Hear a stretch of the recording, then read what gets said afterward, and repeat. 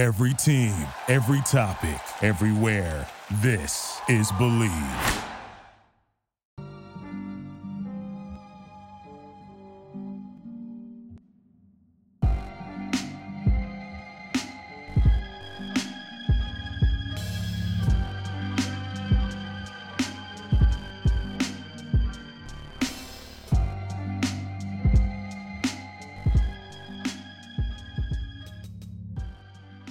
Welcome back, everybody, to another episode of Strictly NFL, hosted by me, Con, of course, and my co-host, Jeff.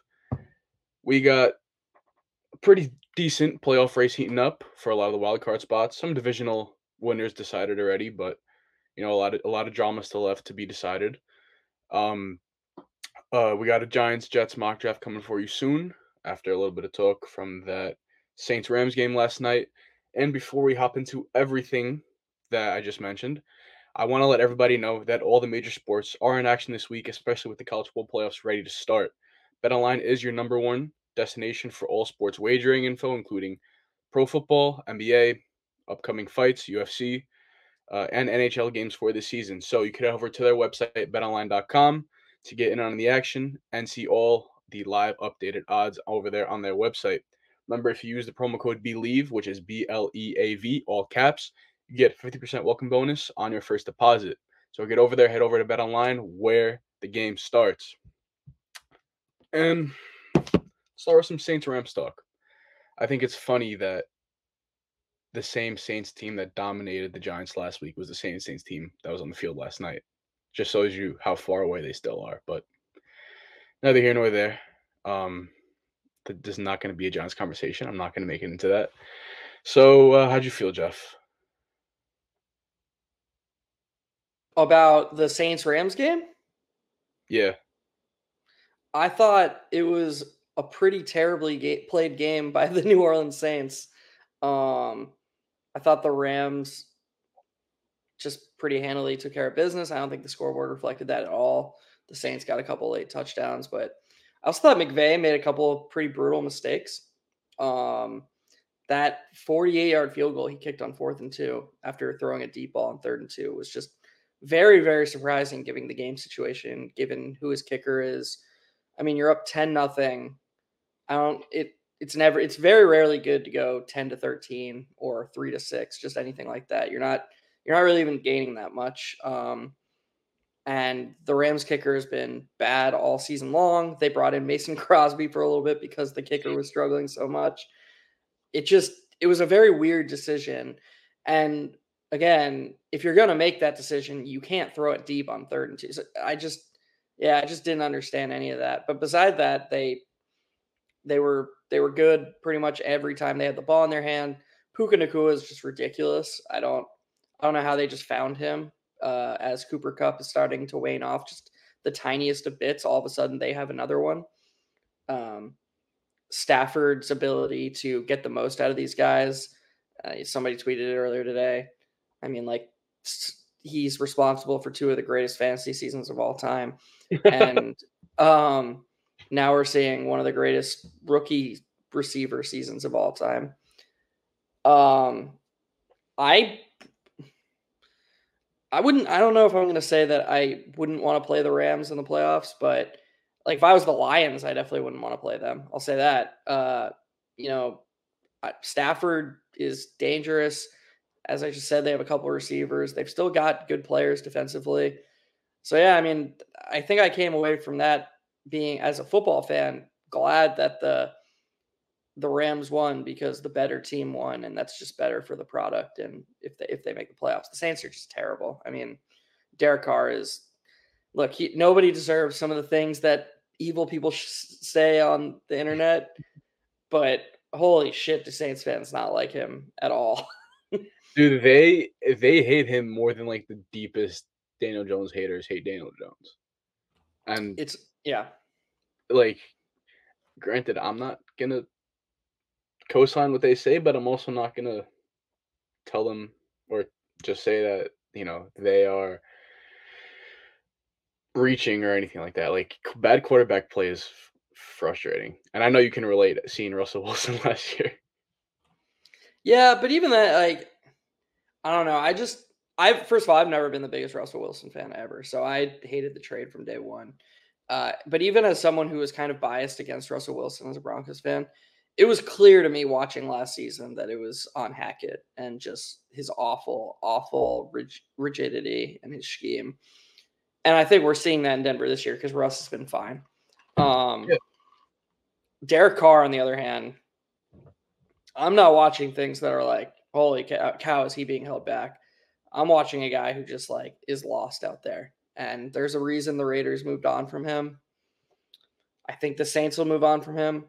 I'm surprised that they haven't just played Jameis already. I know Jameis is probably too volatile for some coaches' likings, but you got to do something, man, because Carr is just, he is not it. And, for as bad as I think the Saints have been, they're 7-8. They're right there at most after this week, there'll be a game out of the playoff or out of the wild card. Out of the wild card, but also there'll be a game out of first in the NFC South. Oh yes. Because that division's such dog shit.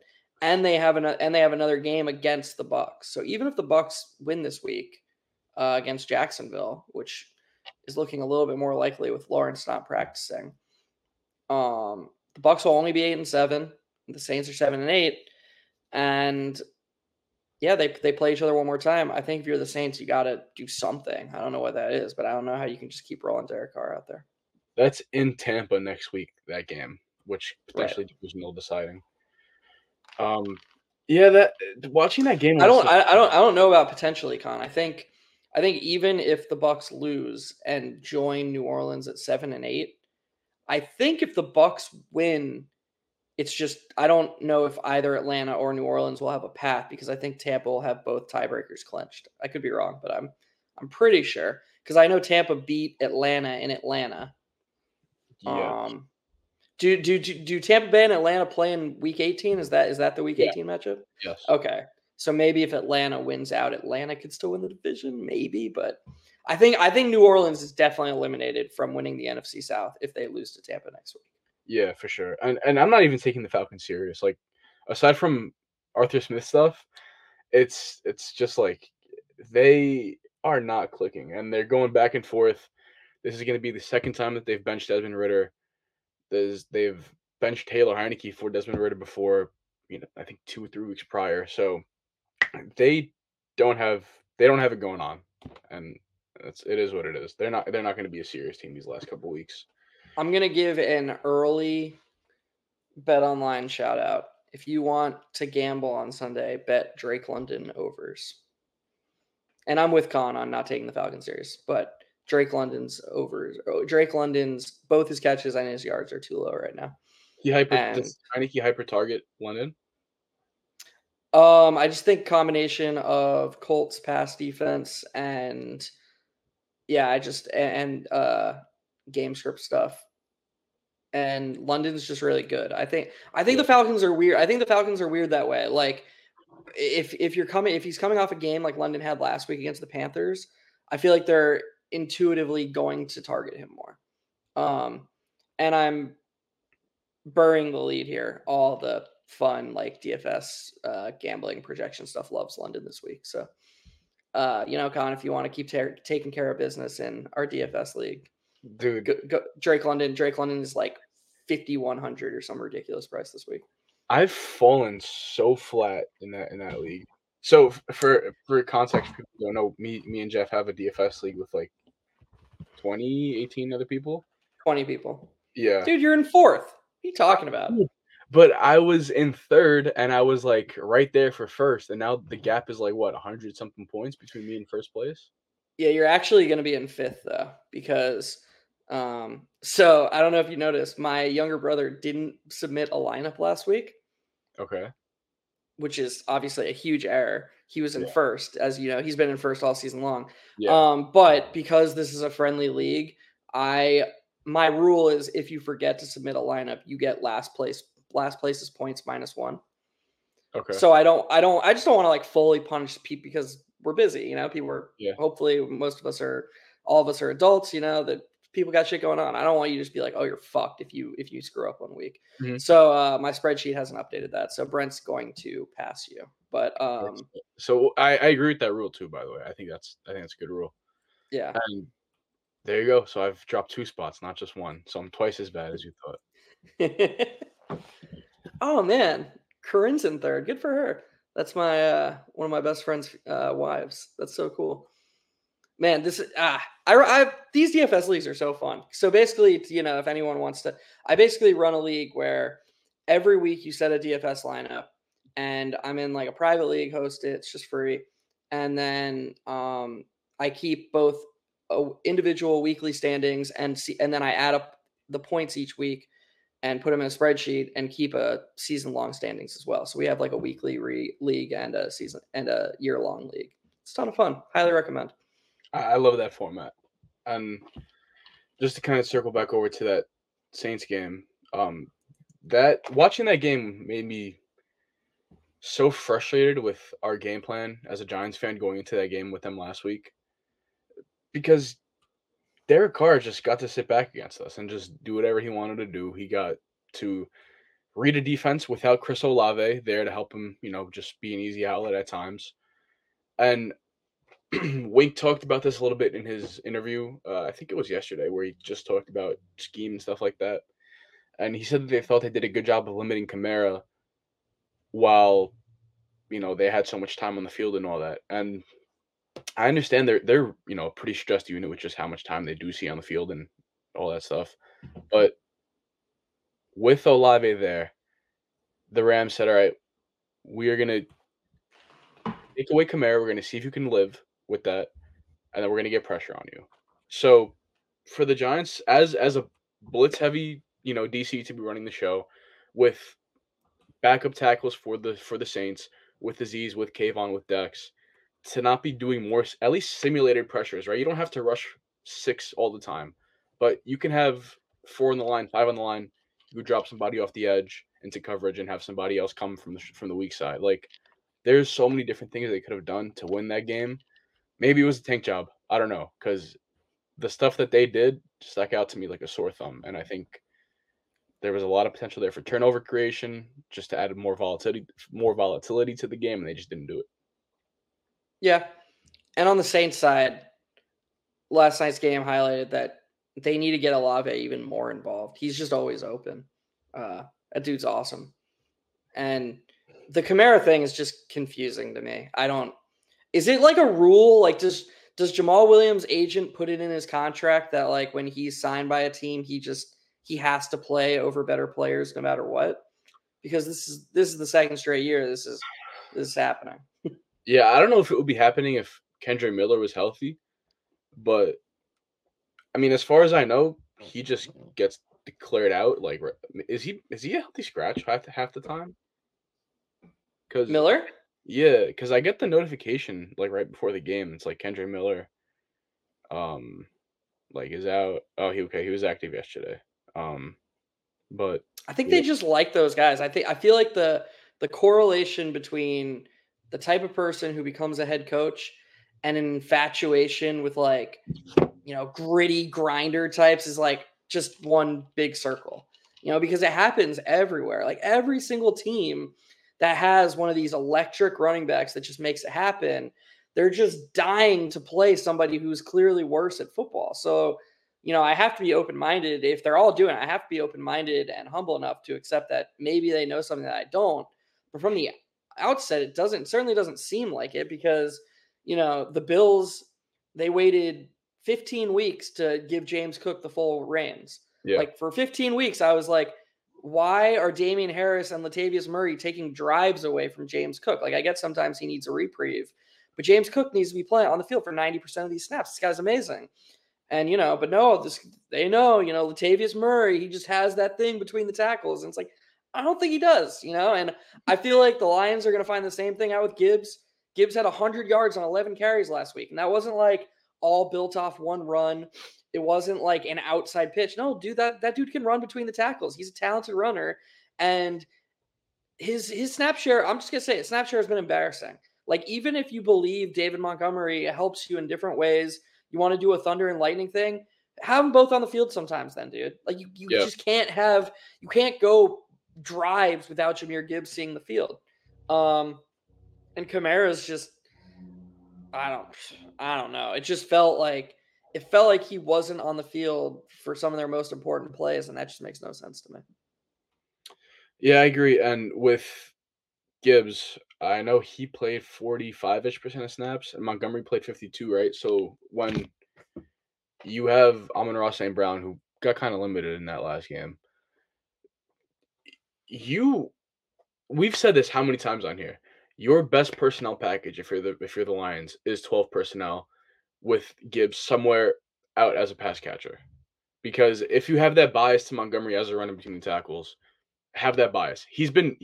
Contrary to what you think, Jeff, he's been pretty damn good this year. Like, specifically in games where he does share with Gibbs, like they kind of go back and forth between the carries. He plays real well, and he gets those kind of lower expected yards carries, right? Like he gets all the between the tackle stuff, so of course his yards per carry is going to be a little bit lower, and it's just like I love Ben Johnson. I think Ben Johnson is going to get a head coaching job. I think he's going to be a stud wherever he goes. But that is the kind of limiting stuff that you see NFL teams doing. You're just like, man, it doesn't have to be this way.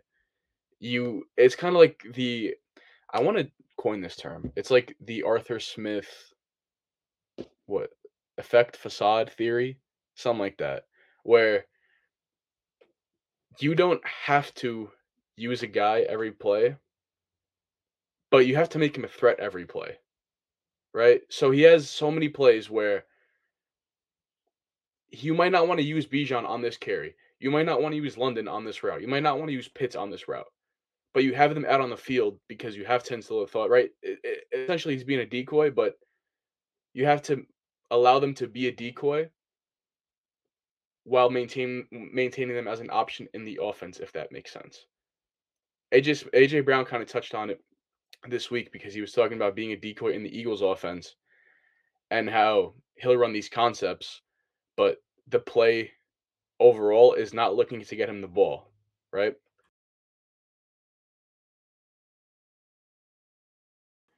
Like the Shaheed touchdown last night.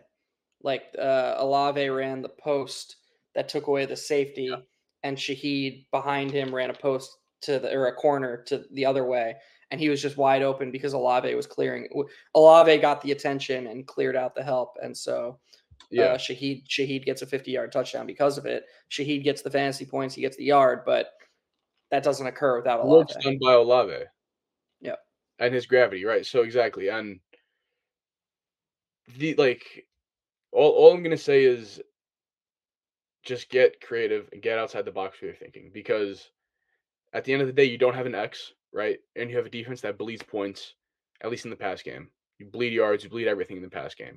You are going to have to be more explosive, and committing yourself to only playing one of those guys at a time brings down your ceiling and it limits you to what concepts you can run on offense. That's my soliloquy with them.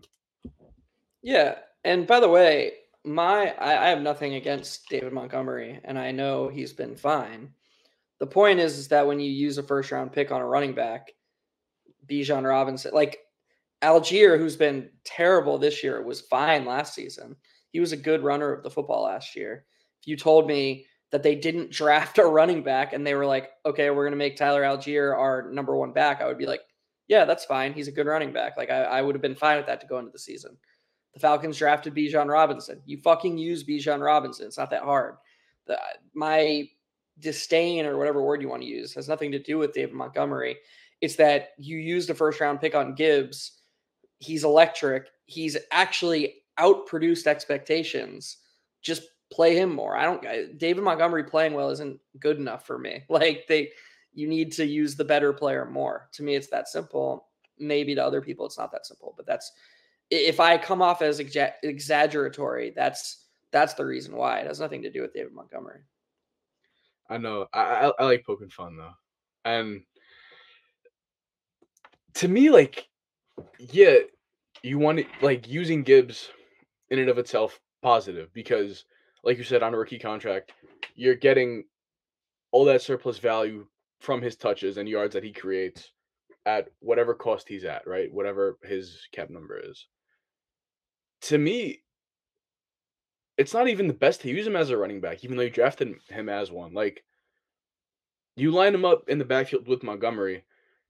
I still don't want him taking carries, even if you like using Montgomery as like a lead blocker or something like that. Like, I want him to be running wheels, Texas routes, options out of the backfield. Like, I think honestly he should be at 8 to 10 carries a game and 8 targets a game. He shouldn't be a pure running back because his skill set is more than that. So you also extend his career, which whatever. Maybe they Yeah, don't. I'd give him a few more carries, but I agree with the baseline that or the general idea of what you're going for. Like, I'd be in like the 10 to 15 carry range and then still give him like he should be getting 20 touches a game as far as I'm concerned. Mm-hmm. Especially because,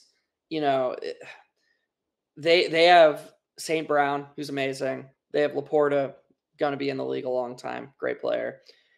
Look, Jameson Williams, that dude is, I keep using this word. That dude is electric as well. Like that, they've I don't know how much Lions people are watching, but they have this new play where they try to leverage the run to create to get an end around for Jameson Williams so that he can get the ball in space. That dude is fucking fast. If he figures out route concepts and his hands get a little bit more consistent, I think he could be a really, really good receiver in this league. So the Lions clearly have something going here. They just got to figure out the personnel, and I think Gibbs is going to be a big part of that. Yep. Leaning a little bit back into that original topic with the game, Matt Stafford is just there's not a lot to say about him. Like, he's still one of the best passers in football. Do you think he's a lock Hall of Famer? Super Bowl. I wouldn't say lock Hall of Famer, but I think he gets in at some point. It's funny because like I feel like Giants fans are probably so offended by the question, like because Eli's on the fence, Yeah. and let's just say the perception of Eli as someone who's kind of delved into Giants territory, the perception of Eli everywhere versus the perception of Eli amongst Giants fans is one of the widest gaps I've ever seen in my entire life. It's very, very interesting to me. And I think I tend to fall in the more pro Eli camp. Like I think he has to be a Hall of Famer. But I don't know.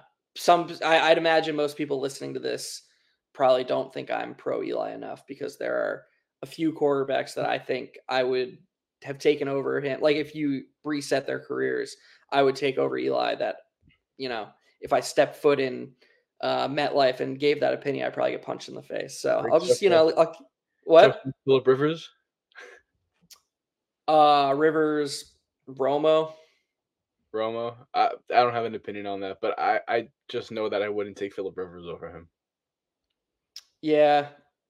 Yeah, I don't know. I'd have to delve deeper into the stats. I mean, look, can't take away 2007, 2011 from Eli. Those are special runs. I'm just too much of a. I understand. I think I obviously am a little bit less emotionally invested than most people when it comes to those, and I'm not saying that makes my opinion better. Of course, it doesn't. But I do think that 2007 and 2011 carries so much weight for people in these discussions. And to me, there are, if you're comparing them to Rivers or comparing them to Roma, there's 10, 15 other seasons that have to be involved. For some people, it just ends with, well, he won 2 Super Bowls and they didn't. So boom, cut and dry. And I think that if you're making a resume-based if you're having a resume-based debate, there is no conversation. Like Eli just had the better career.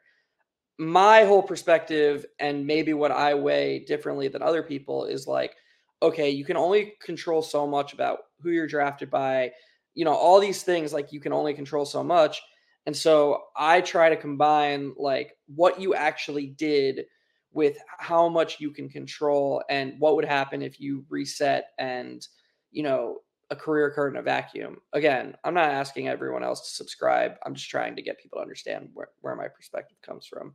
Mm-hmm. And I think that if you ran out 100 careers, I think that Rivers would probably be the more successful quarterback over a greater percentage of the time.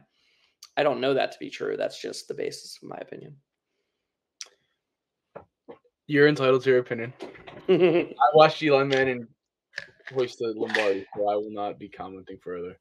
Well, But yeah, of course. Like you wouldn't change it. You wouldn't change a thing, yeah, of course, and I would never expect you to. So I think it's just one of those things. It's easier for me to say it from an outside perspective, where a Giants fan is just like, dude, fuck you. I'm riding with 10 forever, and I totally get that opinion too.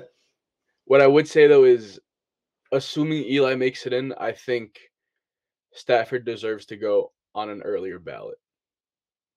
That's where I think I'd be on it. It's also just so weird. Like, how do you even compare? I don't like. I know there are really, really good stats that adjust to competition and adjust to the rest of the league. I get that, but just a lot of these Hall of Fame debates are like, oh, he threw for 50,000 yards and yada yada, and it's like, okay, everybody's doing that these days, and so I don't even know where you begin. I do believe, by the way, the last thing I'll say about Eli, when you watch old games and you watch old film, and I feel this way about young Peyton too. They have a lot more arm talent outside the pocket than they're given credit for. Like I feel like a lot of people believe that the Mannings kind of fall in the Tom Brady. Okay, they were great, but they are super high IQ and they did all their damage in the pocket. But you Mhm. watch young Eli, you watch especially young Peyton. I'd say this is more true for Peyton than Eli, but both. You see a lot of stuff happening outside the pocket, and then their arm talent really shines, early in their careers when you watch that tape. Yeah, for Peyton, I can't speak too much on that, but I mean, for the Giants, I mean, the arm talent was on display in both of those Super Bowls with both of those big time throws to Tyree and to Manningham down the sideline. So I'm glad you said it because it's from you and it's not from me who's biased. And then just with Stafford, like I think he has to get credit for the fact that his receivers, as insane of a talent as Calvin was, as insane of a talent Cooper Cup is, Calvin was he with Stafford his whole career? Stafford came in after Calvin, correct? Correct. Calvin Johnson was 2007. Stafford was 2008. They were back to back. Okay. So you can't really speak to Calvin without him because it was just one season. But is it a coincidence that Cooper Cup popped with Robert Woods still there when Stafford came over? I'm going to expand on your point here because I have a hot take about Cooper Cup. I don't think people realize how much of his career and this perception of him is kind of based off of like one season. I feel like there's this insinuation around him that he's been doing it forever, like he's guaranteed production. Like, let me ask you this, Con, and I hope you haven't pulled up the stats. No. How many 1,000-yard seasons do you think Cooper Cup has in his career? I think it's I'm remember I'm also a fantasy nerd, so I think I know this That's answer. fine. I think That's it's fine. 2 or 3. It's 2. Yeah. Okay. Doesn't it feel like Cup's already 30? I believe. Yeah, he's already 30. And he's been going at the top of drafts for 5+ years. Four seasons at least. I just feel like there's this idea that like, oh, you get Cooper Cup. And look, he had a really great 2019, 94 catches, 1,100 yards, 10 touchdowns. 2020, COVID season, he played 15 games, 92 catches for 974 yards. Last season, he was at an elite pace, but he only played 9 games. This season, not so great. 10 games, 49 catches, 658 yards. His one superhero season was he had Stafford. Like he had a full season of Stafford, and he has 145 catches, almost 2,000 yards, 16 touchdowns. Like, look, this is not Cooper Cup shade. You watch the guy run a route, it's a thing of beauty. But I do think that like Stafford is more responsible than people are given credit for. Like I feel like when people talk about Stafford, it's well, he just went to Cooper Cup, and it's like I don't know, man. I think it might be a little bit more the other way around than people want to give credence to. You're not wrong. Um a lot of it is injury too, like he had that real breakout year in 2018 and 2019 where I think he had like 1,300 yards, somewhere around there. 2019, he had 1160 and 10 touchdowns. Okay. He was on a pretty nice pace in 2018. The 2018 was the Rams Super Bowl year, I believe. Yeah. 2018 was the year the Rams not won the Super Bowl, but they lost to the Patriots in the Super Bowl, and that was the season, if everybody recalls, when the Chiefs played the Rams on Monday Night Football and played one of the greatest games of all time. Oh yeah. Yeah. I forget what the final score was. That game was post Cooper Kupp torn ACL, no? Correct. Yeah, Kupp was not in that game, and that's my point. Is he tore his ACL that year? Then he came back in 2019, had a really, really good season. 2020 COVID, not so good. 2021 elite. 2022 was going to be elite, but he got hurt. Actually, 2022 could have been better than 2021, honestly, at least from a catch perspective. And then, this season hasn't been so great. So.